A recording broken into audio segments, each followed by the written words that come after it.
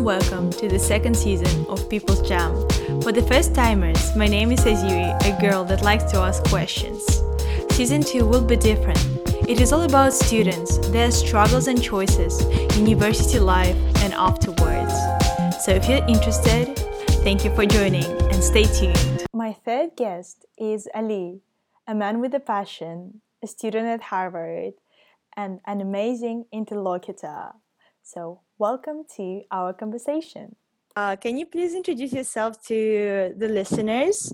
Tell who you are, where you study, where are you from? Of course.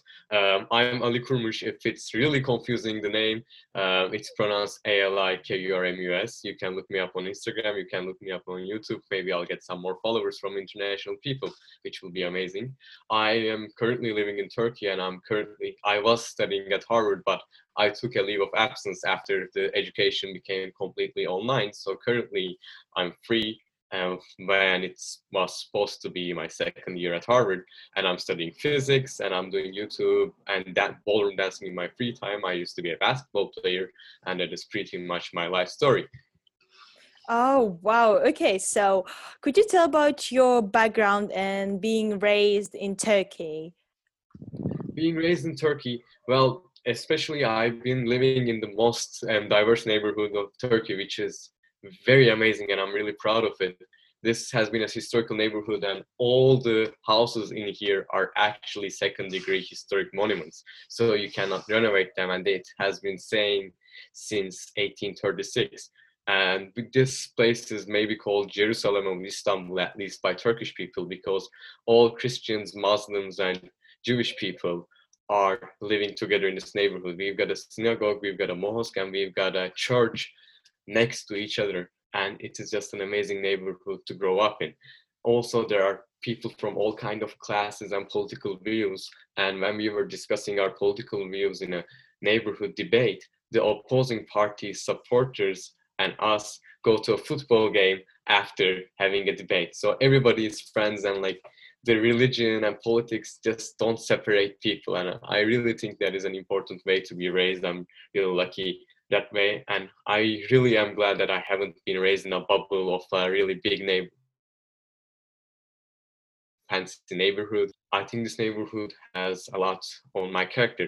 And growing up Turkish is just weird, especially when you come to the United States. The cultural differences become really evident, but maybe that's another question that you would want to ask. So I just don't want to digress from the question flow, but I can also No, talk about that's okay. Yeah, please. So, how did you choose US as a place of your education? Okay, I'll definitely answer that. I would love to answer that. So, um, in Turkey, the education system is maybe I hope this is not being recorded, and like I hope this won't be offensive to Turkish people, because it's usually dangerous to talk like this. But the Turkish education system is based on one exam. So at the end of the 12th grade, you just go into a single exam. They don't look at your extracurriculars. They don't look at anything. They don't look at your personality. They just put you on an exam, and you get a score, and you go whatever university that score allows you, the best one, it allows you. And that was really stressful, because I thought I wasn't a great test taker, and being a good test taker is a skill. And in Turkey, they expect you to know what you want to study in 11th grade. So you like get either a mathematical education, or like a scientific education, or like a more of a literature education, that kind of stuff. And I realized that I wasn't ready for that. By that time, I was only 15. And you really can't ask a 15-year-old boy, what do you want to do in life? So in Turkey, that was the problem. So because of exam anxiety, and because I thought I was more than a test, what I consider international education. Also, the recognition and the names were better. But why not Canada? Why not United Kingdom? Or why not Europe? Well, actually, I have considered Canada. Canada was a choice for me, but I just got accepted to better universities in America.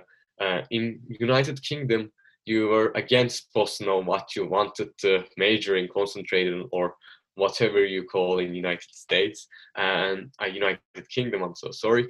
That was really a hard choice. So I wanted to study physics, but I wasn't sure. And if I get into a physics program in United Kingdom, maybe it would be even better than America. But maybe I would hate physics after a year. Then my life would have been miserable. And also in United Kingdom, they expect you to be complete grown-ups when you get into college. But like you're not. You're just 17. You're just 18, and you are trying to get an education, and you're trying to educate yourself against life. And when you're educating yourself about life and about academics, it's really hard to fight life while doing that. And British people in British schools expect you to do that, which was too big of a responsibility for me. Also, as a side note, even though I got into Harvard, I wasn't even allowed to apply to Oxford and Cambridge because my IB scores were not high enough. I got 30, Really? yeah, my predicted was like 38, 37, and they were only allowing above 40 IB predicted out of 42. So like if you're going to Oxford and Cambridge, mad respect. I couldn't do it. I respect you all. It's amazing. Europe again, they had great physics education, but um, still you had to choose what you want to learn. And in United States, well, you didn't know have to know what you wanted to study, but you just had to have an idea, or you could have no idea, and there's a lot of opportunities to explore. So I could have gotten to Harvard by saying that I would want to concentrate in physics, major in physics, but then I could graduate from sociology and take no physics courses at all, and nobody would have said anything. And that was a really great relief for choosing America in general. And in America, um, there are like need blind schools, which I don't know if you know about them, but they don't look at the financial situation of the student. They admit the student first and then look at the financial situation, and that is really good for international students because they don't have to be worrying about being able to pay for tuition while choosing a college. These are only 5 schools, I think: Harvard, Yale, Princeton, MIT, and Amherst. And you can look these up and you can add this to your college application or anything. And other schools are usually need sensitive. So even though United States was expensive, there were a lot of opportunities for scholarships as well. And that those two parts, the education difference and the sort of scholarship opportunities and the freedom, and also not being forced to live your life, not being forced to cook, find a place to live, or just be an adult in such an early age while you are trying to get better academically, was the reason that I chose United States. Wow, yeah, that's really interesting because even right now studying in the United Kingdom, I see a huge differences because people, when they do A levels, which is a high school here, they need to choose their specific subject that they want to study. And if they want to study medicine, they already need to know that they want to study medicine since, first grade, for example. Yeah. Well, So you came to the US, and US has a different culture to Turkey, definitely. How did you blend into their culture? well, the good thing about especially Harvard was that I didn't have to blend in completely because I actually brought my own culture and my addition to that community, which was very special for me. Of course, I had to adapt.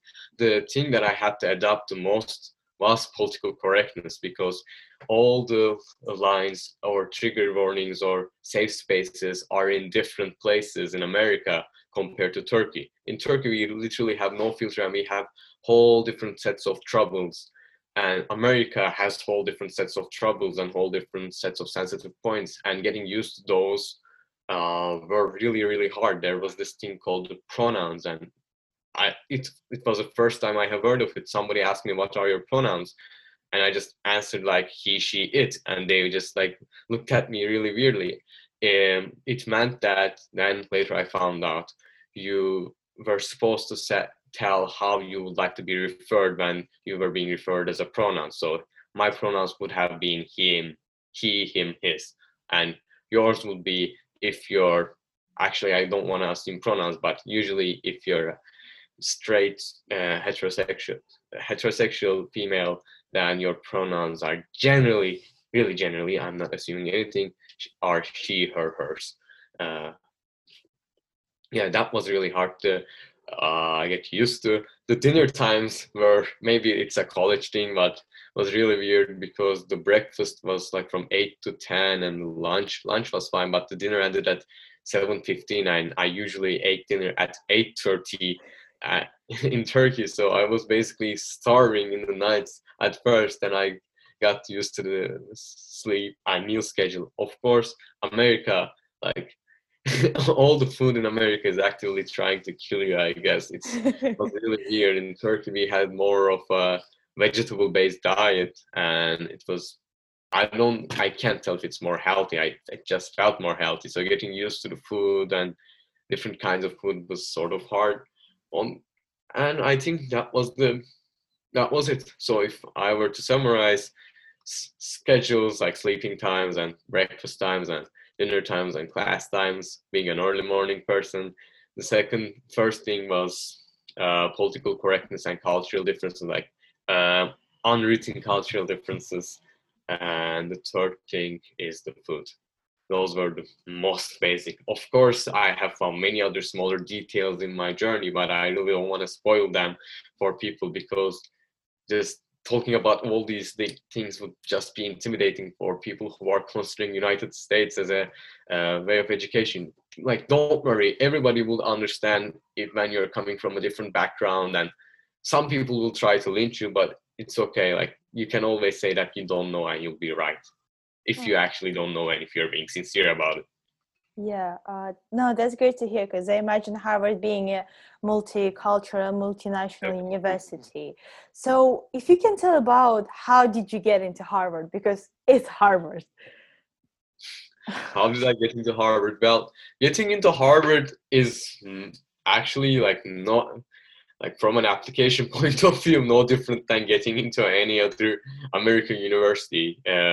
They look at academic stuff, extracurricular stuff, and personal stuff. And I don't know which grade you're in, but if you're planning to apply to United States and if you're above 11th grade, you probably know all these.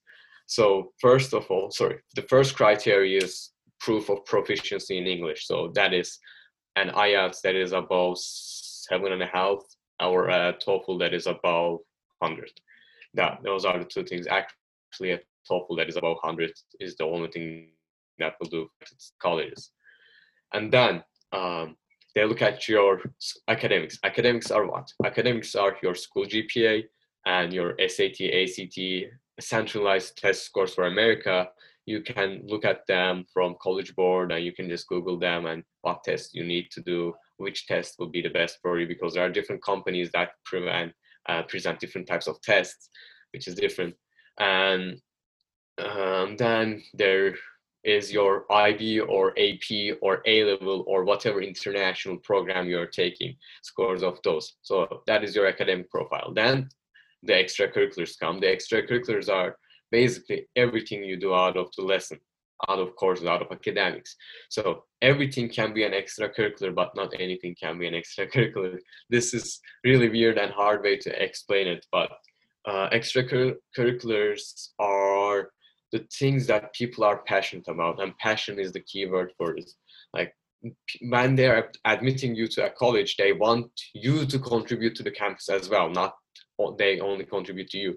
So they just look at it and like, what is this guy's thing? What is this girl's thing? Like, what does she do? What does he do? Like, does he write code? Does he play basketball? Does he do something? Did he passionately follow something and did sacrifices for it, or just like spend so much time on it that it became a part of his personality? That could be a definition of him. The extracurriculars, people ask, like, why can't I lie in there? Like, if I just list 10 stuff that I don't do.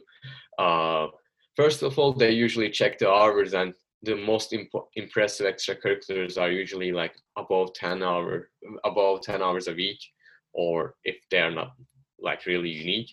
And if people do like 10 things that are 10 hours a week, then they don't have enough time in a week, because a week is 168 hours. And then some people claim that they do like 60 hours of extracurriculars a week, which is like garbage, because it's impossible. You go to school 40 hours a week, and then So 40, 40, 80, and you sleep like 56 hours approximately, you eat, like there's no time for that. Also, people at admission offices usually know that even though you're a great applicant, even though you go to Harvard, MIT, or Yale, or these kind of top universities, you're human. You're actually not anything. You're not alien. You cannot be passionate about like five things. It's just impossible. And that is the other thing that are indicators of the extracurricular things. And passing from extracurriculars, there is the personal thing, which you write your personal statement essay in the Common App, and then they check whether you are the fit for that university by asking you personal questions and personal essay responses. And first essay, the Common App essay, is to describe you personally, and the second essay would be for understanding whether you would fit for that university, because every university has their own type of students, has their own type of admission criteria. And it doesn't mean that maybe there are rankings on paper, but it does. If you get rejected from a school that is low in rankings, then get accepted by a higher one, it doesn't mean that their admission system sucks. It's just that you were not the person they were looking for, and that is really important. Some universities might want like all their classes to be like first in their schools, have perfect GPAs, and all want to be investment bankers, or some would want to be a more diverse school. And all of these are okay, and you should choose your own type of school while applying to United States. So the most important thing for me while applying to United States is the college search. Just like as much as I have studied for ACT and SAT, almost as much, I have studied universities. What does that mean? I have looked at their websites. I have read every bit of information. I have read physics publications. I have read the news in the campus. I have read what kind of students organizations they had, what kind of mottos they had. So I just checked the university motto, and if the university's motto did not match with mine, I didn't apply to that. But for example, really I'm not going to say underrated university, but I provide this example everywhere. Brown University, the motto of Brown University was that we don't offer a Brown experience. Everybody creates their own Brown experience. And that was really exciting for me. So I actually did an early decision there. I said, this is the school that I want to go to. And like, that is it. Then I got rejected from there, like rejected, not even like waitlisted, rejected, complete rejected. Then I got into Harvard. But does Brown suck? No. Does the admission officer suck? No. Did I sleep with the Harvard admission officer? Maybe, that's private. But it's just it's just a different set of cases. So just follow the guidelines, and you will find the best university for yourself if you study for the common exams and take a good GPA, find a passion for yourself, and become an actually interesting person. Think that, would you want to meet yourself? If you do, then probably the university would want to meet yourself as well. And then just be honest, be candid, and if you made your university research well, then you would find the university that you will be happy in. I don't know what you would be best of, but you will find a university that you'll be happy in. And I really think that is more important than anything else, because Harvard, you might think that everybody is happy at Harvard, but unfortunately we are first on many things, but also we are first in mental health crisis in students. 60% of Harvard students has mental health issues, which is really bad, because people just apply to Harvard thinking that that is the best place for them, by sort of lying in their application, by sort of not lying, but like maybe pretending to someone that they aren't, and then they get into school and the school system doesn't work for them, and they just get too stressed, too overwhelmed, and they get depressed. And you wouldn't want to get depressed in the prime time of your life. It's your college life. It's the best part. So yeah, I said a lot of things. It will be really hard to collect all of it, but hopefully it all made sense to some extent. They definitely made sense, and they're very helpful, and I agree with all of your words that you said. And what did you write in your application about your passions? Was it basketball on YouTube, or was something more? Actually, I started YouTube way later. I started YouTube when I got into Harvard, because there were no such content for like, not how to get into Harvard, but like showing Harvard, showing what the university life in America was in Turkish. So I created one, and it was really good. I really want to shoot out to Flu TV for doing this. I'm actually planning to start an English series, so if you would like to listen to that, the channel's name is Focusless. Currently, there are only 2 shows with titled A Man with a Bat, but also my show will be in there too. If you would like to subscribe to it, that would be great. If you don't, I'll subscribe. No, I'll subscribe definitely. I'll let you know when I publish the video. Okay, I've been starting recruiting again. Sorry for this. I always do this.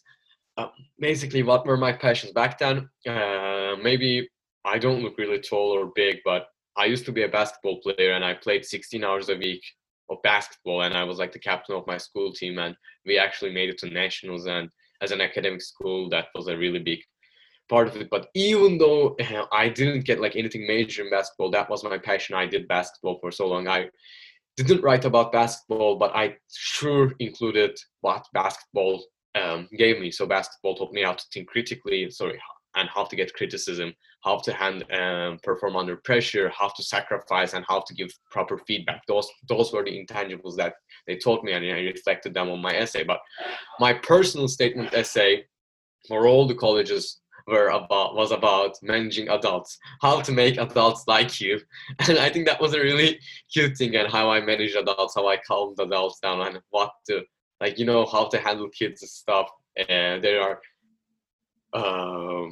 books like that, but I just thought like adults are actually more interesting and just more fun, and they were sort of basic and understandable. So I wrote about that. At Harvard, my essay about Harvard was actually a letter to my future roommate. All the other people wrote like, how would you like to change the world, or those kind of stuff. Mine was a letter to my future roommate, and I wrote about being cool.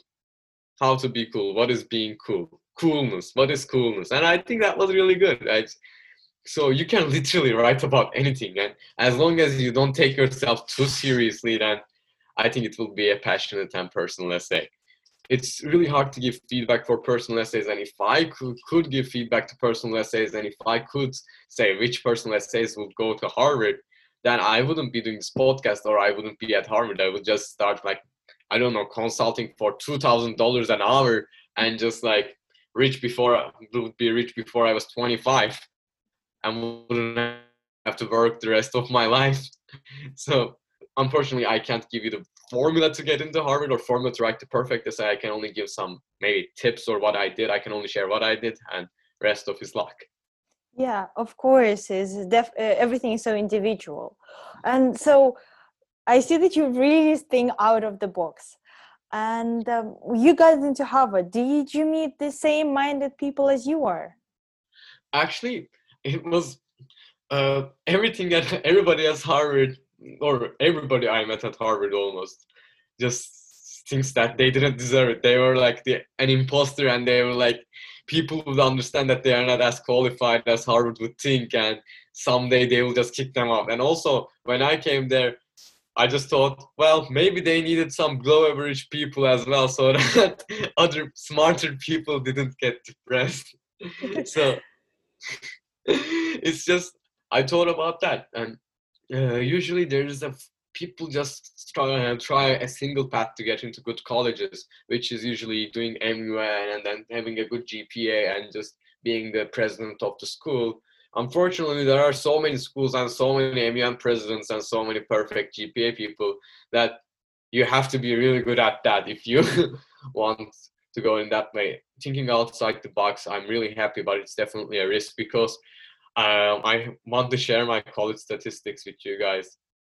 Dartmouth, reject. Northwestern, reject. Cornell, reject. Berkeley, reject. WashU, reject. Swarthmore, reject. Amherst, reject. Williams, reject. So, yeah. The second best university in America after Harvard that I got in. Actually, no, okay, second best. No, not second best. I'm not going to say anything, but the other universities that I got in were like University of Colorado, Boulder, the College of Worcester, University of Michigan, and I got into McGill and UToronto.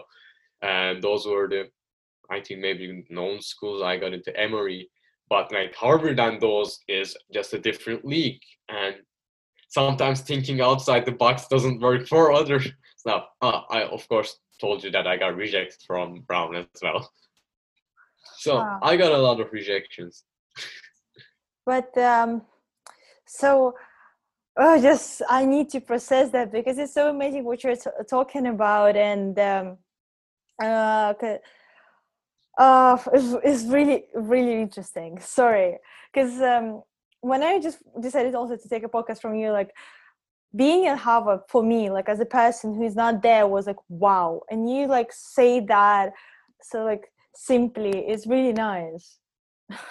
It's really not. Also, you know what? Like the best part is that being at Harvard is really wow. Like it is wow, and all the people you meet there, and all your like, you just look at them and say like, "Damn, I'm at the same school with that guy," and then you meet another person, and you're saying that I'm in the same school with this girl, and like, she's a national team rower, and she's like taking the same physics as me. What did I do to deserve her place? My roommate Justin, so he can code. He finished like a Harvard course even before he was coming to Harvard, while he was just looking at it.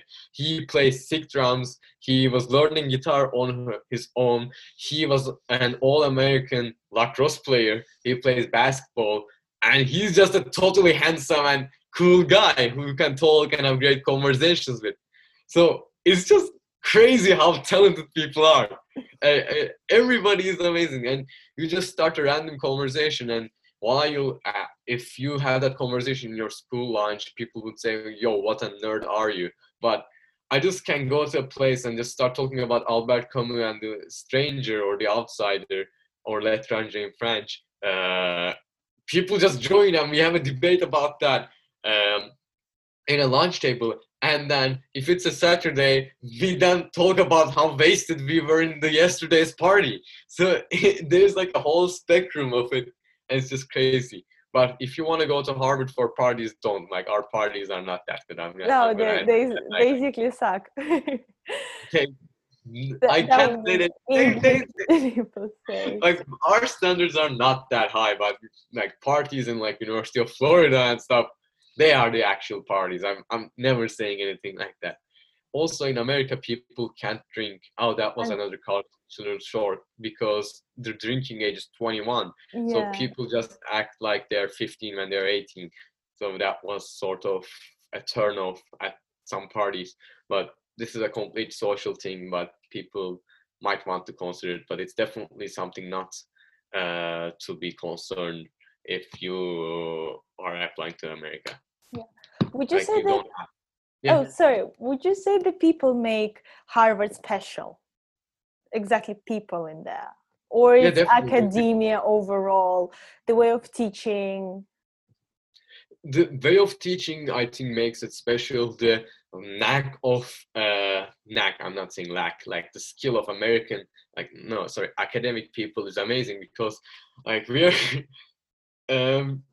like introductory mechanics is introductory mechanics in all the all the schools, but like the guy whose textbook you're reading is your teacher, and that is really interesting. And I was interested in like a concept of like traversable wormholes. I was just reading something in the archive, and I just asked my physics professor about whether he had an idea, and he was like, oh, I know the guy, and he just called like, yo, Rick. And then the guy came from the next office, and it turned out to be the guy who wrote that paper. And like things like that happen at Harvard. It is just crazy.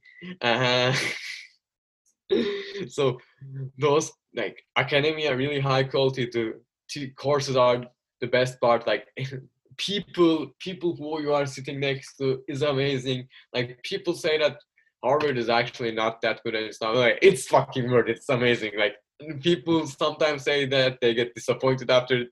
It wasn't the case for me. If I would have rated my Harvard experience out of 10, I would give 11. Like that good, and everything was it's really like special for me. If you're entitled and if you think you deserve better, then of course it won't be good enough for you. But like the faculty, academia, your experiences, and actually how humble the academics were to you as a student were just marvelous for me.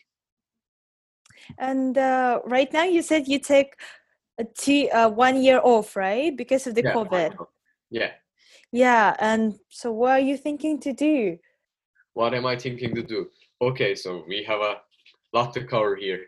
Uh, I've been doing research in summer for Harvard. Actually, I cannot officially continue it, but I can unofficially continue it. And if I make it, I might have a paper published in a NASA collaboration, which is I think really good. So I'll be working on that until the end of November.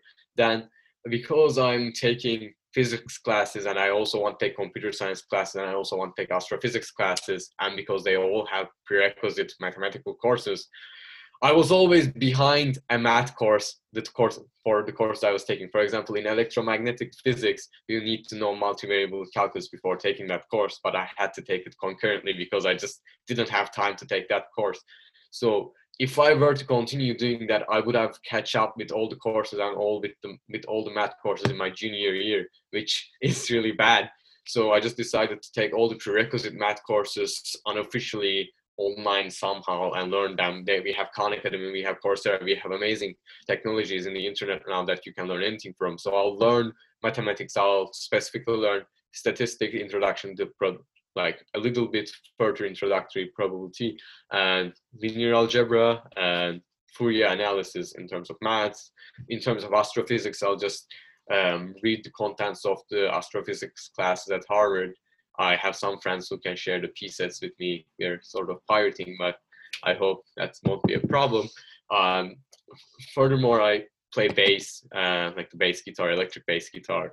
And to become a better bass player, I have to practice, and I usually don't have time to practice. But now I'll practice more, and I will learn music theory so that I can be a better bass player as well.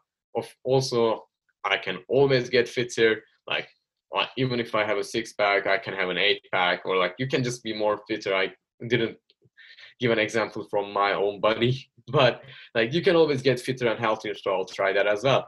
And I think that is a really busy year. I'll read more. I'll basically to Study, self-educate, improve. yeah, like just do everything that I didn't have time for, but I wanted to do. That's amazing. And after all that and like having experience at Harvard and like studying physics, do you know who you want to be in the future? Did you Who I want decide? to be?